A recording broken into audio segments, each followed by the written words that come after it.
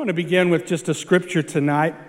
And if you have your Bibles, you can read along with us, or there'll be words on the screen here or online. You can see those as well. But let's just begin reading in 1 John chapter number 2. Verse 15 through 17, it says this: "Do not love the world or anything in the world. If anyone loves the world, love for the Father is not in them. For everything in the world, the lust of the flesh, the lust of the eyes, the pride of life, comes not from the Father, but from the world. The world and its desires pass away, but whoever does the will of God lives forever." Father, thank you tonight for your word. God, we're just not getting into your word tonight. Our prayer is it would get into us, God, that you would just speak to us tonight as we surrender to that. God, have your will and your way, God, tonight in our hearts and in our lives. And we pray it in Jesus' name. Amen. 1 John chapter 2 reminds us not to be lovers of this world, right? To not love the world maybe too much or more than we love God. It's okay to love things, right? And it's certainly okay to express our love for things. How many of you like to be loved? I certainly like to be loved, and I like to be told that I'm loved. I've got to be honest, though, I'm not sure in my entire life have I ever had a t-shirt that said, "I love you." But tonight, Allie, would you just stand up? Because Allie has a t-shirt that says, "I love Kelly." And so I think the camera might catch that for those who can't see it. Allie, if you didn't know, is the president and founding member of my fan club. She's also the only member, but she's a good one. But I do appreciate her love and support. Well, we're so glad you're here with us tonight. The holidays are over, and we are back to the grind, right? Back at it. I got to go home for the holidays, and always enjoy getting to go home. Small town Oklahoma, and just do some things that most people don't get to do. My wife always calls it redneck Christmas. That's what she calls it, and redneck Thanksgiving. And we do some fun things like that. The truth is, I'm just a country boy at heart.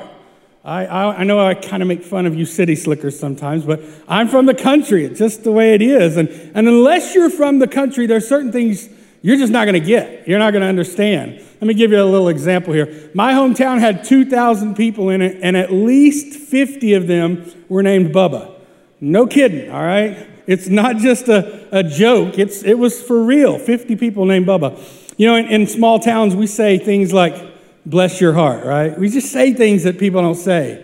Like we say britches, right? I grew up saying britches. And you know what's under your britches? Your drawers, right? These are just things that I know some of you aren't going to get tonight, and I'm going to talk about some lingo that you may not get, so I want you to kind of be able to hang with me. We do things in the country, too, that people don't do. We go snipe hunting. Anybody ever been snipe hunting? All right, we got some country folk in here. If you haven't been snipe hunting, I'll take you this weekend. It's a lot of fun. You know, where I grew up, we actually only had 3 digits to our phone number. People would say, "What's your number?" And we would tell them the last 3, 228. Because everybody in town had the same first 6, right? I mean, and you only needed 3 more. You wouldn't understand that in the big city, for sure. Interestingly enough, I grew up and we never, my entire life, had a house key. Not at all. One did not exist. Matter of fact, our house and all the houses in town were completely wide open unless it was nighttime, and then we would lock the doors.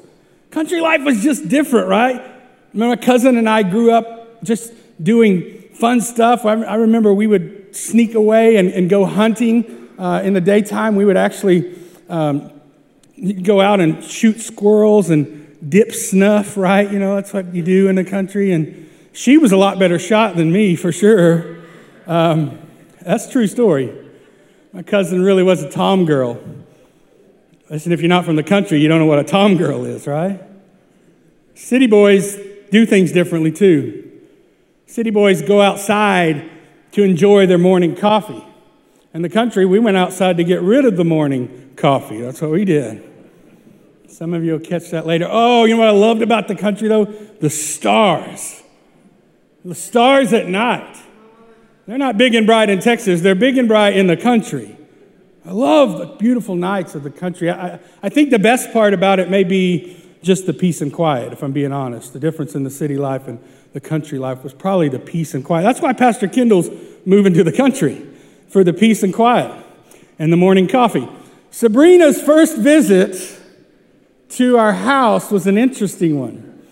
Our first visit, from Oklahoma City, I brought Sabrina down to the country, and I brought her there. And on our very first visit, the very first night there, the cows got out, and we are literally chasing cows, getting them back in. My mom gets flat plowed over by a cow. I'm sure Sabrina's sitting there as a city girl thinking, what in the heck is this yeehaw, literally redneck stuff going on? A lot of things in the country happen that you guys just may not know about. One of my favorite things, right up there with snipe hunting, is something in the country we call cow tipping. Cow tipping! It's a blast. So there's some things that people don't understand. Probably some city slicker taught this, but cows actually do not sleep standing up, all right? If you're from the country, you know that, which makes cow tipping all the more fun. What is cow tipping, you say? It's literally what it sounds like. You go out at night with your friends and you find the cows. Now, while they don't sleep standing up, they are in somewhat of a comatose state, chewing on their cud. Some of you city slickers are like, what's cud, right? And so you can kind of sneak up on them. And the goal is to literally tip the cows over. Now, it's a whole lot more fun because you're really not successful at it, all right? It's just the idea. If you can do it, it usually takes more than one, and usually there's some trickery involved. But one night, me and my friend Brian went out, and we went cow tipping, and we pulled up next to the pasture and jumped the gate, and we go over, and we're laughing. Brian's got a full steam, he's going to tip this cow over, right? He downset huts, he football runs toward it, hits the broadside of that cow, falls back over. We're just laughing, decided he gets up bruised and hurting. We go back to the car, still laughing. We begin to smell something that's kind of like, what is that smell? Brian fell over in a cow patty, for sure. Speaking of that, in the country, we used to have cow patty wars. If you never had a cow patty war, you don't know what you're missing out. And the fresher, the better, let me just tell you. Brian had fell in a cow patty while cow tipping. The worst part about it was Brian had a really weak stomach. So we're driving down the road. Now Brian's got to puke, right? I pull over. He's outside puking. Cow poop and puke everywhere. And, of course, the county sheriff pulls up, right? Right beside us. Says, boys, what are you doing? Cow tipping? We were like, yeah, officer, you got us. Cow tipping, what a blast. If you haven't been, I encourage you to do it. I'll probably start a tour guide business. We'll probably get that. That'd probably be successful. I want to talk to you about cow tipping tonight because there's an interesting story in Scripture really about something very similar. Exodus 32 tells us the story of Moses on the mountain and communing with God and getting the instructions for the people of God and getting the 10 Commandments literally. And it was so much more than that. He was really getting the laws and how to carry them out and how to go about worship. It was more than just the commandments, but he was up there for at least a month. And the people who were down, you remember, they had just came out of Israel or out of Egypt. They had just came out of bondage. They were going to the promised land. And now they're on this holdup, Moses says, wait a minute, I got to go up to Mount Sinai and I got to meet with God. And you guys just wait right here. And they're waiting for about a month, and that brings us to Exodus chapter 32, and you can read along with me. It says this: when the people saw that Moses was so long in coming down from the mountain, they gathered around Aaron, who was Moses' right-hand man, and they said, come, make us gods. Now I'm going to stop here as we read this a little bit and just call out some things that I find interesting. Number one, they said, come and make us gods. You see, here's one of the problems I think that we as humans have, and sometimes we as people, even within the church, have, is that we make our own gods. That we create them, that we form them, right? And this is exactly what the Israelites did. They said, come make us gods. I got to be honest with you tonight. I know we do it naturally, but the idea of making something that is greater than I, that something that is worthy of worship, is a failure from the beginning. You see, no God that didn't make me is worth my worship. Any God that I created is not worthy of worship. Any God that I make would not be God at all. I find it interesting. So make us gods, they say, who will go before us. And then this one just cracked me up. The next verse says this, or the finishing part of that verse says, as for this fellow Moses. That just kind of struck me. I mean, here's the guy who rescued you from hundreds of years in bondage. Here's the guy who led you out of Egyptian bondage. Here's the guy who did all these miraculous things, and you've seen him do these things. And he's been your leader, and he's been the one you put your faith in, and he literally saved you. And all of a sudden you forget that, and you're like, yeah, this fellow Moses, right? Just some guy. This fellow Moses. And they forgot who he was. This fellow who brought us out of Egypt. We don't really know what's happened to him. And Aaron answered, all right, take off all the gold earrings you have, all that your wives, your sons, your daughters are wearing, your jewelry, bring it to me. So the people took off their earrings, brought it to Aaron. He took what they had handed him, and he made it into an idol, cast it into the shape of a calf. A golden calf is what Scripture tells us. He fashioned it with a tool, and then he said to them, here is your God, Israel. Here is the God we made, who brought you out of Egypt. Verse number 5, when Aaron saw this, he built an altar in front of the calf and announced, tomorrow there will be a festival to the Lord. I think this is interesting too, because a lot of times we create these gods, then we still give credit to the Lord. Aaron says, I'm going to make this golden calf, I'm going to make an altar, and then tomorrow we're going to celebrate the Lord, right? And all that the Lord has done by worshiping this golden calf, right? It's kind of like on social media when somebody posts their new $70,000 SUV they got. You know, they live in a $100,000 house, but they bought a $70,000 SUV, and they say, look what God has blessed me with. The Bible says the blessings of God come with no what? Sorrow. Some of the things we give God credit for just wasn't his doing.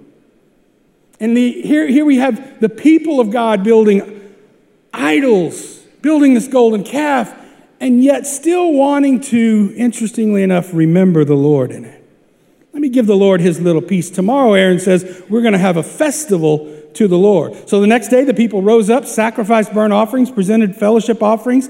Afterward, they sat down, ate, drank, and the Bible says indulged in revelry. Anybody else ever reveled? I looked up the definition of revelry. Some of you have done it, all right? Literally, in this word, in this form, it means to drink to excess. Usually it means loud and obnoxious and lots of alcohol. Revelers, for sure. I was a reveler, I get it.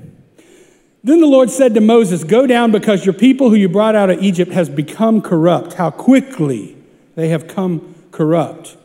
They turned away from me quickly, turned away from what I commanded. They've made themselves an idol cast in the shape of a calf. They bowed down to it, sacrificed to it, claiming it to be their God, claiming that it had delivered them. They're stiff-necked, God says.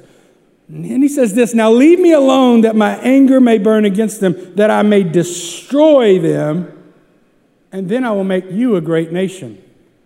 This is a little sub-note here, a little side sermon, a little bonus message, all right? Sometimes, I thought it was interesting because I read it wrong. I read that God would destroy them and then make Israel a great nation. And here's what he said, I will destroy them and make you a great nation. Again, bonus message here, not really included in the text, but sometimes God's got to get rid of the people to build you up. The people that are bringing you down, the relationships that are corrupting you, the relationships that are holding you back. Sometimes it's when those things are gone that God will build you up. Verse number 11, though, Moses sought the favor of the Lord, and he said, Lord, why would your anger burn against God if burn against your people? You brought them out of Egypt. Why now would you destroy them? Moses is just pleading for the people now. He's saying, God, would you please? In verse number 14, the Lord relented, did not bring disaster upon the people. Moses instead turned down the mountain with the 2 tablets of the law that were inscribed on both sides, the 10 Commandments. We've all seen the movie. The tablets were the work of God, the writings of him, engraved with the commandments. Joshua heard the noise and thought the people were at war. And Moses says, they're not at war, they're just reveling. And when Moses approached the camp, he saw the calf, he saw the dancing, his anger burned. And the Bible says he threw the commandments down. And in one fell swoop, he broke all 10 commandments at once, right? We've all been there. At least the revelers have. Moses was angry. And then verse number 20 says this, and he took the calf that the people had made and burned it in the fire. He ground it into a powder, scattered it on the water, and made the Israelites drink it. Here's what Moses did. He came down. He said, there's some cow tipping that needs to be done. There's some idol moving that needs to happen. There's some destruction of these things that these people are worshiping, and it has to be torn down. You see, Moses didn't come down to the calf and say, I see this idol that my people have placed in front of God, and man, I just got to get their eyes off of it. I just got to move it, maybe set it outside the camp somewhere, maybe put it in the closet somewhere. And here's the problem with you and I sometimes, and the idols and the golden calves that we have, they're still standing. They're standing in the closet. They're standing in the back of our hearts, at the back of our minds, and we put them in the backyard. We put them up on the shelf. And here's what we got to do. We got to tip those things over. We got to destroy those things. Moses tipped the cow and ground it up, melted it, grounded it up. The Bible says, then he sprinkled it on the water and made the Israelites drink it. Listen, sometimes the idols we have don't come down so easy. And sometimes the idols we've set up certainly don't go down so easy. But I have to think that if you ever drink ground up gold, you probably won't build that idol again, will you? Moses knew that this idol that they had built, this image they had built and worshiped, had to be destroyed, had to be taken down, had to be removed. Interestingly enough, verse number 27, because when we build idols, there are consequences. And a lot of times we stop right here. But verse number 27 tells us what really happens and what continues to happen. Then he said to them, this is what the Lord God of Israel says, each man strap a sword to his side. And here's what's happening. Moses is now talking to the people who did not worship the idol, because what you got to think is, out of all of Israel, not everybody was on board with this golden calf. Not everybody was signing up for this revelry, right? There had to be people sitting back and saying, wait a minute, this isn't right. I know who Moses is. I have not forgotten what God did for us. And Moses finds those people and he gathers those people. He gathers those faithful. And in verse number 27, he says this is what the Lord God of Israel says. Each man strap a sword to his side, go back and forth through the camp from one to another, killing his brother and his friend and his neighbor. And verse number 28 says the Levites did as Moses commanded, and that day about 3,000 people died. Now this is a crazy story. Certainly not one that's politically correct. The Old Testament's full of stuff like this, right? What's the point of that? Why would God destroy 3,000 of his own people? God didn't destroy 3,000 of his own people. A golden calf destroyed 3,000 of God's people. God didn't destroy 3,000 of his own people. A lack of faith destroyed him. A lack of patience destroyed him. A lack of vision destroyed him. It wasn't God who made them worship and revel and build this false idol. It was their own desire. Now, how does this relate to you and I today? I want to go back to 1 John 2:15. It says this, do not love the world or anything in it. If we love the world, and here's what 1 John 2:15 is talking about. It's talking about idols. It's talking about the golden calves we have in our life. And it says this, if anyone loves the world, the love of the Father is not in them.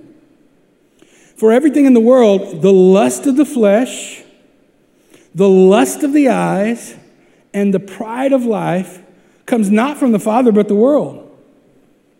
See, here's the idols that we all build.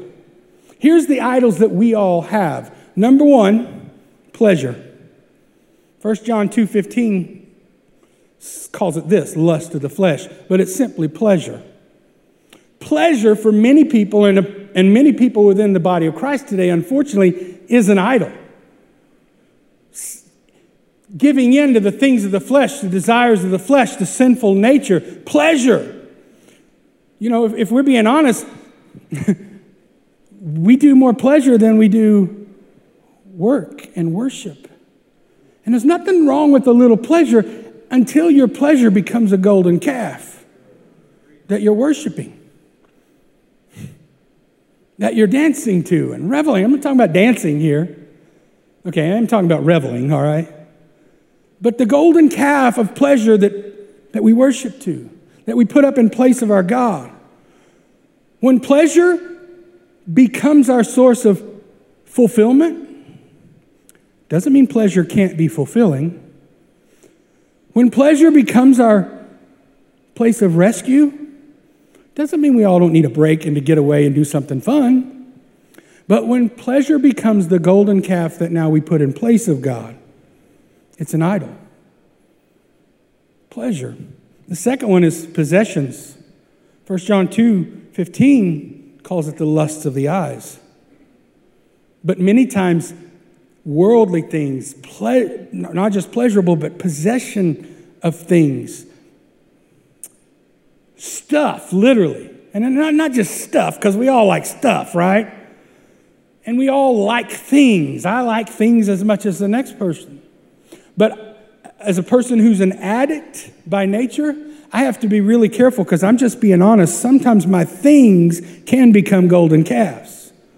Sometimes the materialistic, I like stuff. I'm just being open and transparent with you tonight. I have to be really careful and not love this world too much. Doesn't mean I can't love the world, but if I make a golden calf out of it and worship at it and put my hope and my strength in if it's my go-to place, if it's my priority, now even a possession has become a lust of the eyes. Coveting what somebody else has can be an idol. And then lastly, pride. Pride itself, 1 John 2:15 tells us, is an idol that we all build. You see, the Israelites built this golden calf. Here's why: because it satisfied the five senses. That's what I believe.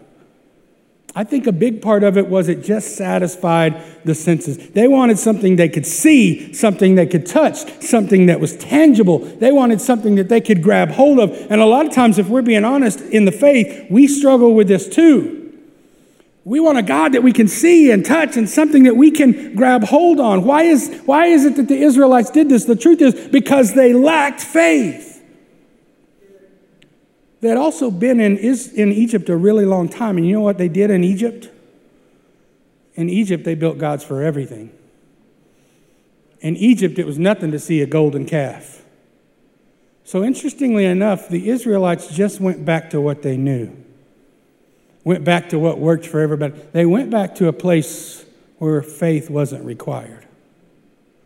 Where faith in a God they couldn't see, touch, or hold. A faith in a God they might not hear from for a month. How many of us as Christians have not heard from God in a while and we lose faith? How many of us have not had that experience with God in a while and we lose faith? And guess what we do after that? We build a golden calf. That's what we do. When do we build idols? All of us do it. I want to give you some quick things tonight. 3 things that I think will help us remember how not to do it. Because this is when we usually build idols in our life. Number 1, just like the Israelites, when we forget where we came from. When we forget where God has brought us from, when we forget the deliverance we had, we begin to build idols.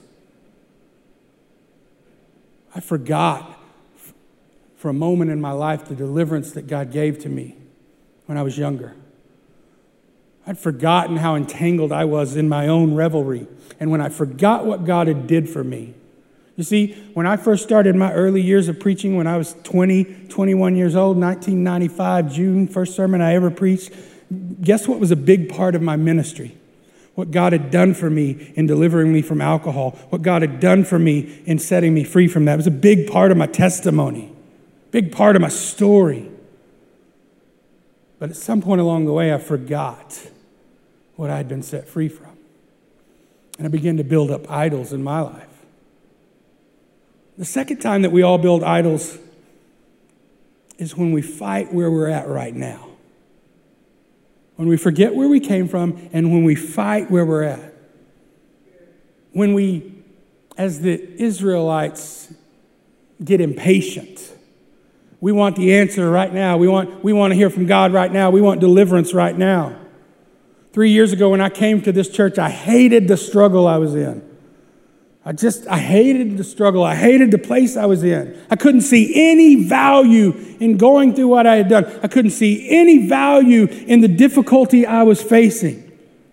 And a lot of times you're going through hard things and you're going through struggles, and the truth is you don't see the value in it. You don't want to go through it. You don't want to be long-suffering, as Scripture calls us to, and you fight where you're at right now. I'm not saying that we shouldn't pray the prayer of faith and believe for God to deliver us. I'm not saying that we shouldn't pray for God to take us to the next place. But what I am saying is sometimes God has you where you're at for a reason, and you're so focused on going somewhere else, you're missing what He's doing right now.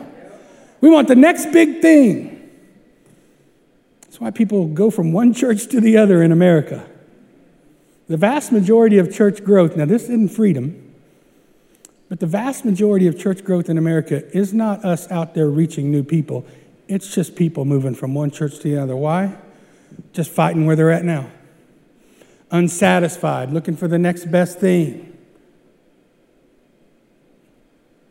Not knowing what it is to be content where the Lord has you. Not knowing what it's like to be patient. And we just fight where we're at. Whether it's our job, our relationship, our marriage, we just fight it. Just moving on. And we build idols. And the last thing is this. When we fail to work toward where we're going. This is what the Israelites did. They forgot where they had been. They were fighting against where they were, and they took their eyes off the promised land. They forgot where they were going, and they stopped working toward it, and they stopped working together, and they failed to see the big picture. And they failed to begin to do the things they needed to do today to help them take a step they would need to take tomorrow. And when we don't work toward following God and seeking God and growing in God and improving, guess what we do? We build idols.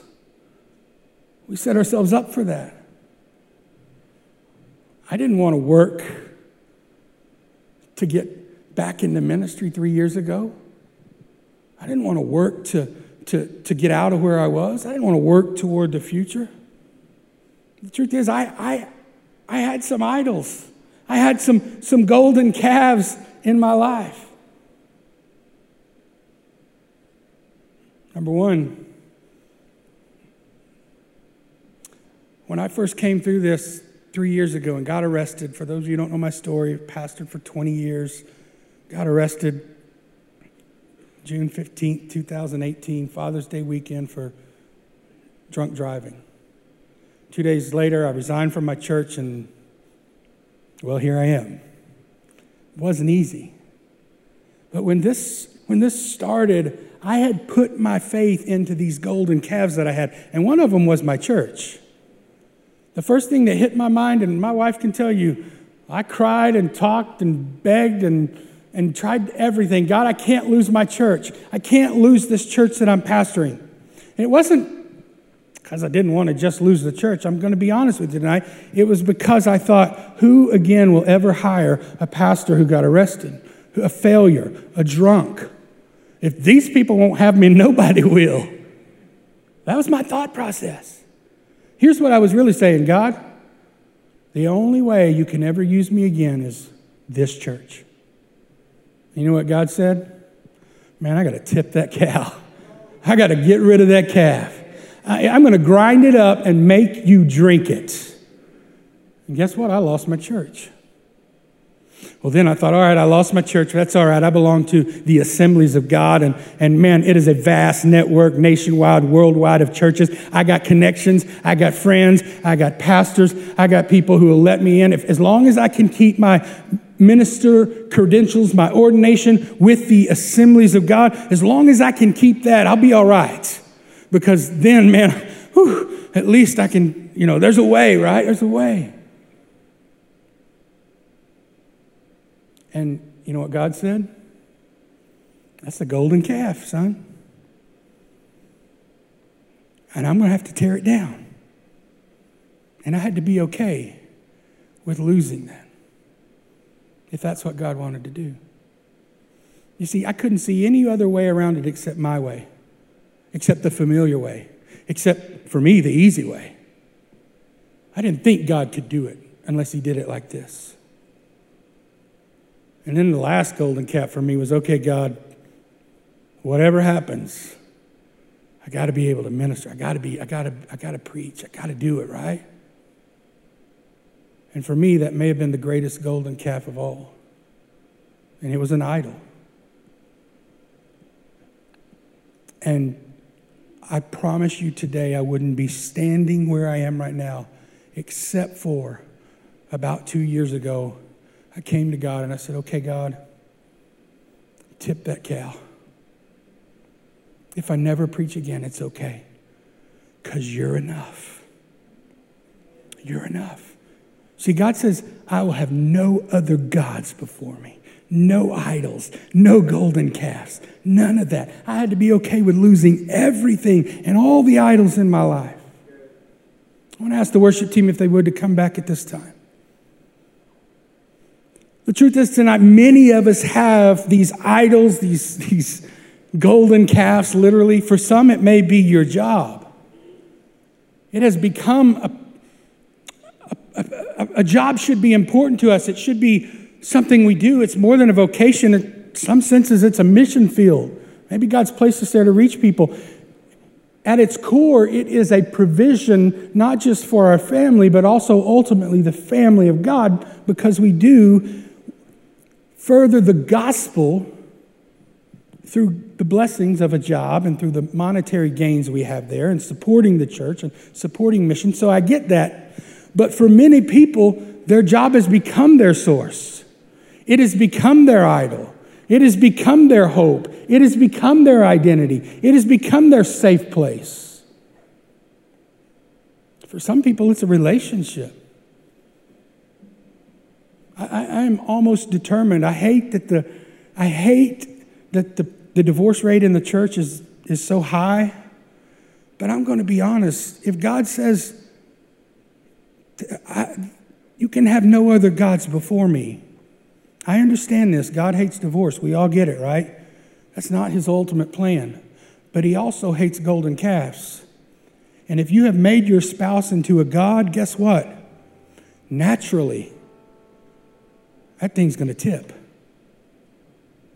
If you have made your children or your hobbies or your finances or your future or your possessions or your pleasures or your pride, in my case, if you've made yourself, we can joke about Allie's t-shirt, but the honest truth is I was the president of the I Love Kelly fan club. Selfish. I was self-centered. I was in the center of it all. Self had become a golden calf,